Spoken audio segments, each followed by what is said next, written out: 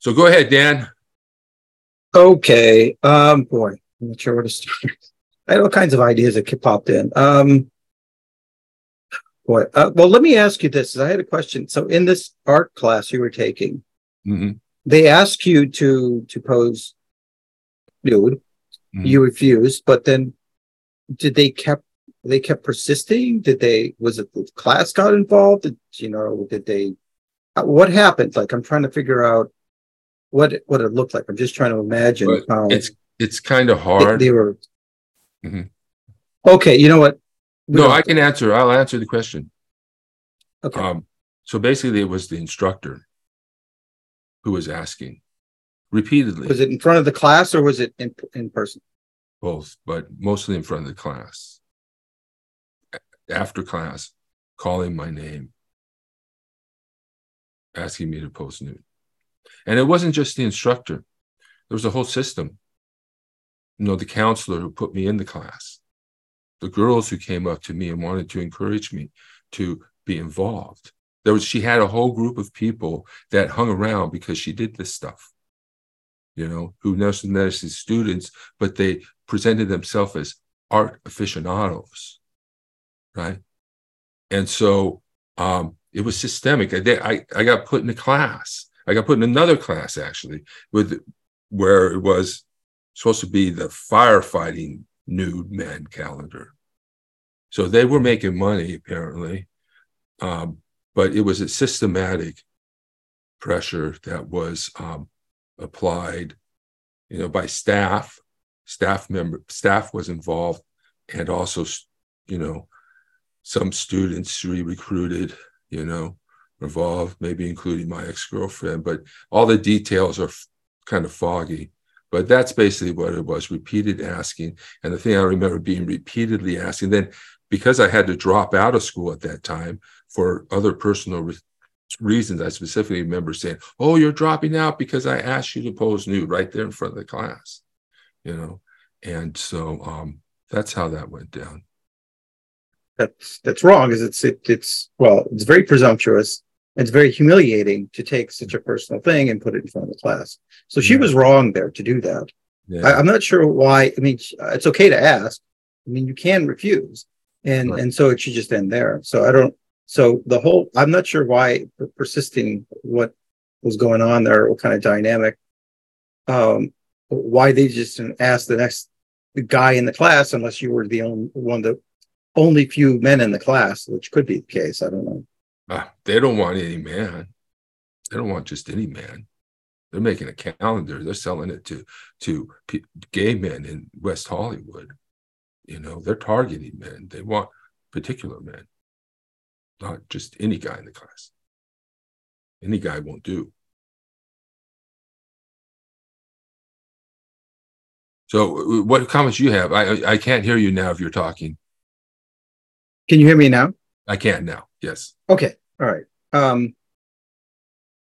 well, okay. So men and women are very different in terms of their sexuality, what's attractive and what's not attractive. It's evolutionary based. I'm very sure of it, and I mean, women take a risk when they have sex that they might get pregnant, right? And so, will the guy stay? Will he not? That's like a big question. So women are very careful about who they approach, and women they're looking for someone that is going to be reliable and also but they're also looking for strong men that are strong in some way. It could be a very crude way. It could be a very uh, like the the uh, the jerk. The jerk doesn't care who he offends. There's something kind of attractive about him, in that he's a force of nature. He doesn't care, and but and so women are like, well, I can work with that, and that's kind of attractive because if he doesn't care, he can maybe and fight fight for me and fight to protect me. I just need to sort of hone him a little bit into be um, a more, let's say, moral person that's going to protect the family and protect our whatever family we create. So women need space. Women need, and it kind of depends on the woman, how much space she needs, how much she needs, and how much she doesn't. I don't know. There's all kinds of things that sort of things that attract women. Like money's attractive. Why? Because a guy made it and he knows how to get it, right? And so he's able to provide. So he's as a provider, right? But it also may imply that he's kind of powerful in some ways. Well, that's very attractive because then he's an influencer. He can influence things. She can feel safe that they're going to work together to be on the sort of an upper scale, like maybe move up socially on the scale. Because when you move up in a hierarchy, you tend to be more protected. And so women are they are basically looking for protection for themselves, even for childbirth. A woman's not going to give birth if she doesn't feel safe, in an environment. My wife does home births. My son was born. Home birth, midwifery, or when women want to give birth at home, it's because they feel safer at home. Now, some women don't feel that way. They feel safer in a hospital because they feel like doctors are better experts. It's not necessarily true, but they feel that, so they will go there. Because a woman won't be able to give birth, she's going to. It has to do with physiology, and has to do with psychology. It has to do with emotionality. So, if a woman, especially when a woman goes into transition, which is about when she dilates to 7 or 8 centimeters, she goes into a thing called transition, which it's just a physiological. I need her brain changes, things change in her mind about what's going on. And she's like, I need to focus and I need to feel like there's people around me, I'm protected. Usually other women. If there's other men there, she won't give birth. This is why male midwifery doesn't work, even though it's being pushed by other politically correct people. But anyways, I'm rambling now. So I'm just threw some things out there. Well, tell me what you think. Well, anybody. Yes, anybody raise their hand. Welcome those who've come late. But right now we're in a minute discussion about women who abuse men. We haven't gotten to the book yet, but I don't think we will, given it's 42 minutes after. But how long? What's the waiting period? What's the waiting period? We have to go through some waiting period, which seems to be part of it, that women need to feel comfortable, so forth and so on. What's the waiting period to have sex or to have sexual activities for a male stripper? It's the amount of time it takes for his pants to hit the floor. And so women are capable of casual sex. There's no doubt. It depends on the man. Which men are they willing to have casual sex with and which are they not? And, there's a lot of this story about women and their nature and how they need provision and protection, right? But this is over the top. This is not that, not in this society. Certainly it may come from a Neanderthal era type of ancient era sexual evolution. But if we think about it, most women don't need a man for money, and yet they still cannot countenance a man who makes less than them. And they will deny this, but it's true in many ways. And maybe some women will. I know my mother married a guy who made less than her, who had less than her, invited him to live in her home.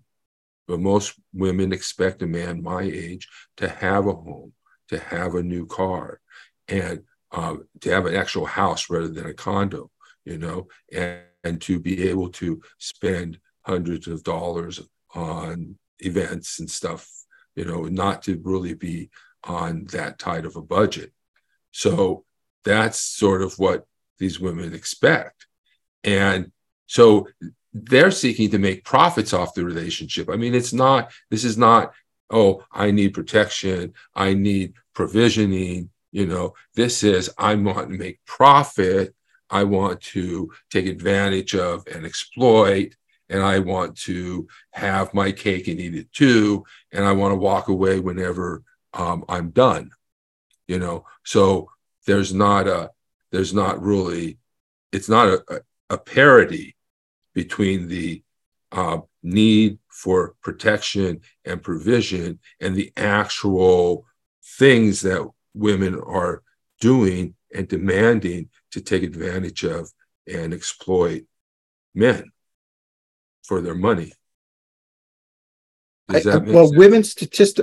Women statistically tend to marry at their level, sociologically, or hierarchically speaking, and up, and men tend to marry women at their level or below. So that's a real phenomenon statistically. Mhm.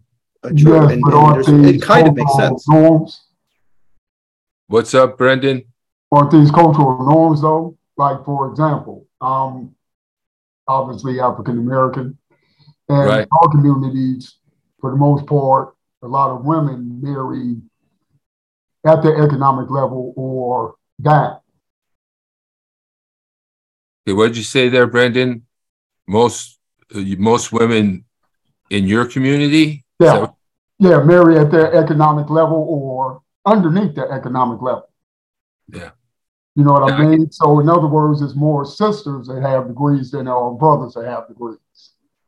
Yes, that's actually. So those sisters with the degrees, either they're not going to have a man, or they're going to have a man who's didn't have the same spending power that they have. They don't make as much money as they have. So this thing is divided into culture, right, more than it is just this.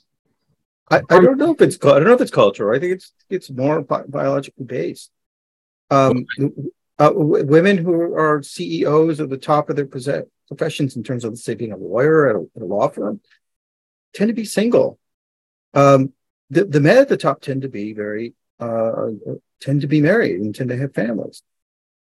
Women feel safer with the man that can be that kind of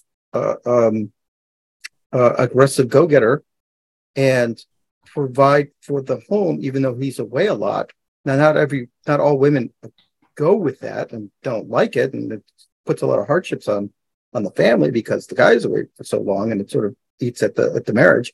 But women tend to that if you just reverse the roles, the woman's the go-getter and is the one that tends to go to the top of the organization in, let's just say, in corporate life or whatever, or in government, doesn't matter, tend to be single. And it's because they're spending their time not being able to help foster the relationships because they're so embedded in their career, but but statistically speaking, they tend to be very miserable in that. It's a very lonesome thing. A lot of women just drop out after that point. Like when they hit like 29 or 30, they're like, wait, what the hell am I doing? I'm single, I have no prospects, and I'm making a lot of money. That's great, but there's something more missing here. And so there's a lot of women who will chase that career, and they have deep regrets when they figure it out too late that this is the thing that doesn't make them happy. Women love to foster relationships. Women are interested in other people. Men are interested in things. And therein lies the real difference between men and women. No, it's one of the differences, just like a lot of others. But I don't know. I'll throw that out there and let you guys choose. So what I would say, and ladies too. Yeah, in response to both of you, is that I understand, black men were obviously terribly oppressed, and they had low-paying jobs if they could get a job at all. But Black women were always employable. Black women could always work in domestic service, and they did, right? So my mother wasn't domestic, right? But she made more money than both of her husbands. Right. Right. And the second husband, he became a fireman. Right. At the time of their divorce, she was still making more money than him, though. Right, right. So, yeah. So this is modern times. So this is more modern times. Back in days of after slavery, post-slavery, the black men were downtrodden, but women could work. Women could make money. So this sort of idea that black women will marry black men who don't make as much money, because there's this understanding, in a sense, that there's been oppression. Now, that's not going to always the case, and certainly there are a lot of black women out there who are trying to make a living off of men, and in one way or another. Absolutely. Yeah. But I can see why in the black community there might not be as much. They've gone a little further than right now. Women are still in their hypergamous type of ways that they're unconscious about and not aware of, and so they can't marry somebody who makes less of them. So they can't marry anybody because they make more than most men, or so. And they're going to have to come to the realization, the reality, that regardless of what their hypergamy tells them to do, this is a system in which we are working towards equality, not one that we're working towards inequality. And so they're going to have to make some changes and recognize. And so that's where the consciousness and awareness building comes in. Hey, the guys don't make $100,000, first of all, and they don't make $100,000 at 20 years old. And young women need to recognize that if they want to go out with a guy who makes $100,000 or more, right? That they're going out with 30 and 40-year-olds, while young men have nobody. Young men are celibate. Young men have no affection, no love, because all the women are trying to hit the jackpot. Mm-hmm. And so, but the main thing here is that women are going to have to come to a point where they recognize, and just like I have a girlfriend here, that one of my girlfriends here, who's older than me, has more than me, makes more than me. And the question is she inviting me into a real relationship when she doesn't want to introduce me to her family, when he has a separate life where she's single and available, where she can make, but she wants me to be exclusive with her. Of course, they all want you to be exclusive, but they all are still playing their hypergamy game. There's all still keeping an eye open, out there acting, in another life where she's single and available, So, by the way, don't give up exclusivity very easily, guys. Don't give that up, because it's the whole shebang, and you better get, so don't just jump into an exclusive relationship with the first woman who touches your wee-wee. So go ahead, Dan. Okay. Men, if you want to attract women, first, learn how to be a force of nature. Learn how to assert yourself, learn how to break things, destroy things, and learn how to build things. Be a force of nature. Be a person who can be able to influence your world. Be a leader. Take a passionate stance on something, and then go after it with abandon. The only thing you're going to have to learn, once you've learned how to be a real force in nature, then learn how to temper it. Learn how to use that, because you can use that to truly destructive and evil ends. So learn how to blunt that force, or see to put your sword away when you need to, and learn how to do good and hone your skills towards good. Take the leadership position. If you take the lead on something, women will make it very known. They like that. So do what you can on your side. Build up yourself. That's my advice for men. Women need to do it themselves too, but they have to do it on their own in the other term. And that's good advice. That's good advice, Dan. I think, and one thing to recognize is that we can all do things to make ourselves more attractive to women. And we should, there are a lot of dating coaches on there, lose some weight, go to the gym, exercise, take care of yourself, wear clothes that fit, wear nice clothes, as best you can, do the best you can with what you've got. Now, there's this tendency out there to say, oh, so in the sexual marketplace, there's a 1%, just like in the regular marketplace. It's a capitalist system, and it serves the 1%. Hypergamy serves the rich. That it's women who might want on the day want to talk about equal rights and helping the poor and helping the animals, and in the evening they want to go screw the 1% and serve the 1%. So that's what's going on there. So this sexual marketplace with that 1%, I forgot what I was going to say from there, but is just as exploitative as any other. And we need to do whatever we can to make ourselves better looking, so we can at least get into that top 20% where women will actually take a look at us. So we have to be very concerned about trying to improve ourselves. But the idea that somehow we're going to get all these women and everything's going to change for you if you are one of the one. Well, if you are one of the 1%, certainly everything's going to change for you. But if you're not, we still have to face this situation, and we still have a situation to deal with. I mean, this situation, dating situation, is bad, and the culture of prostitution, is really divisive. And we've got people out there saying men are dogs, women saying, and men even agreeing with men are dogs, men are trash, men are garbage.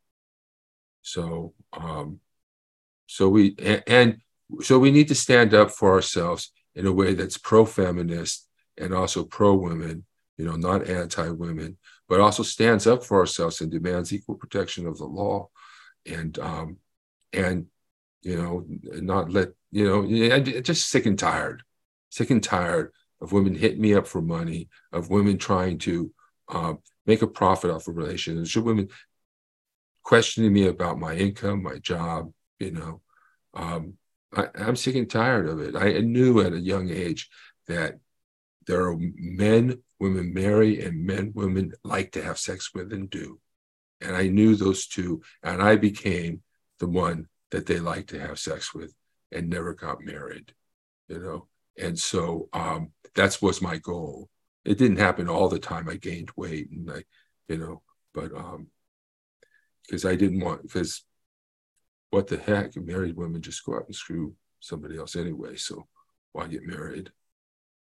Anyway, and I wanted to say to Rose, your question here, I know that a lot of those classes, they do have, and they presented it like that. They had these classes where it talks about how respectful it is and how but that's not how this program really was, and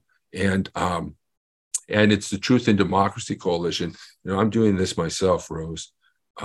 So we're just trying to reach out, sort of develop a different way of this red pill stuff is important for men, and it shouldn't just be conservative men who get it.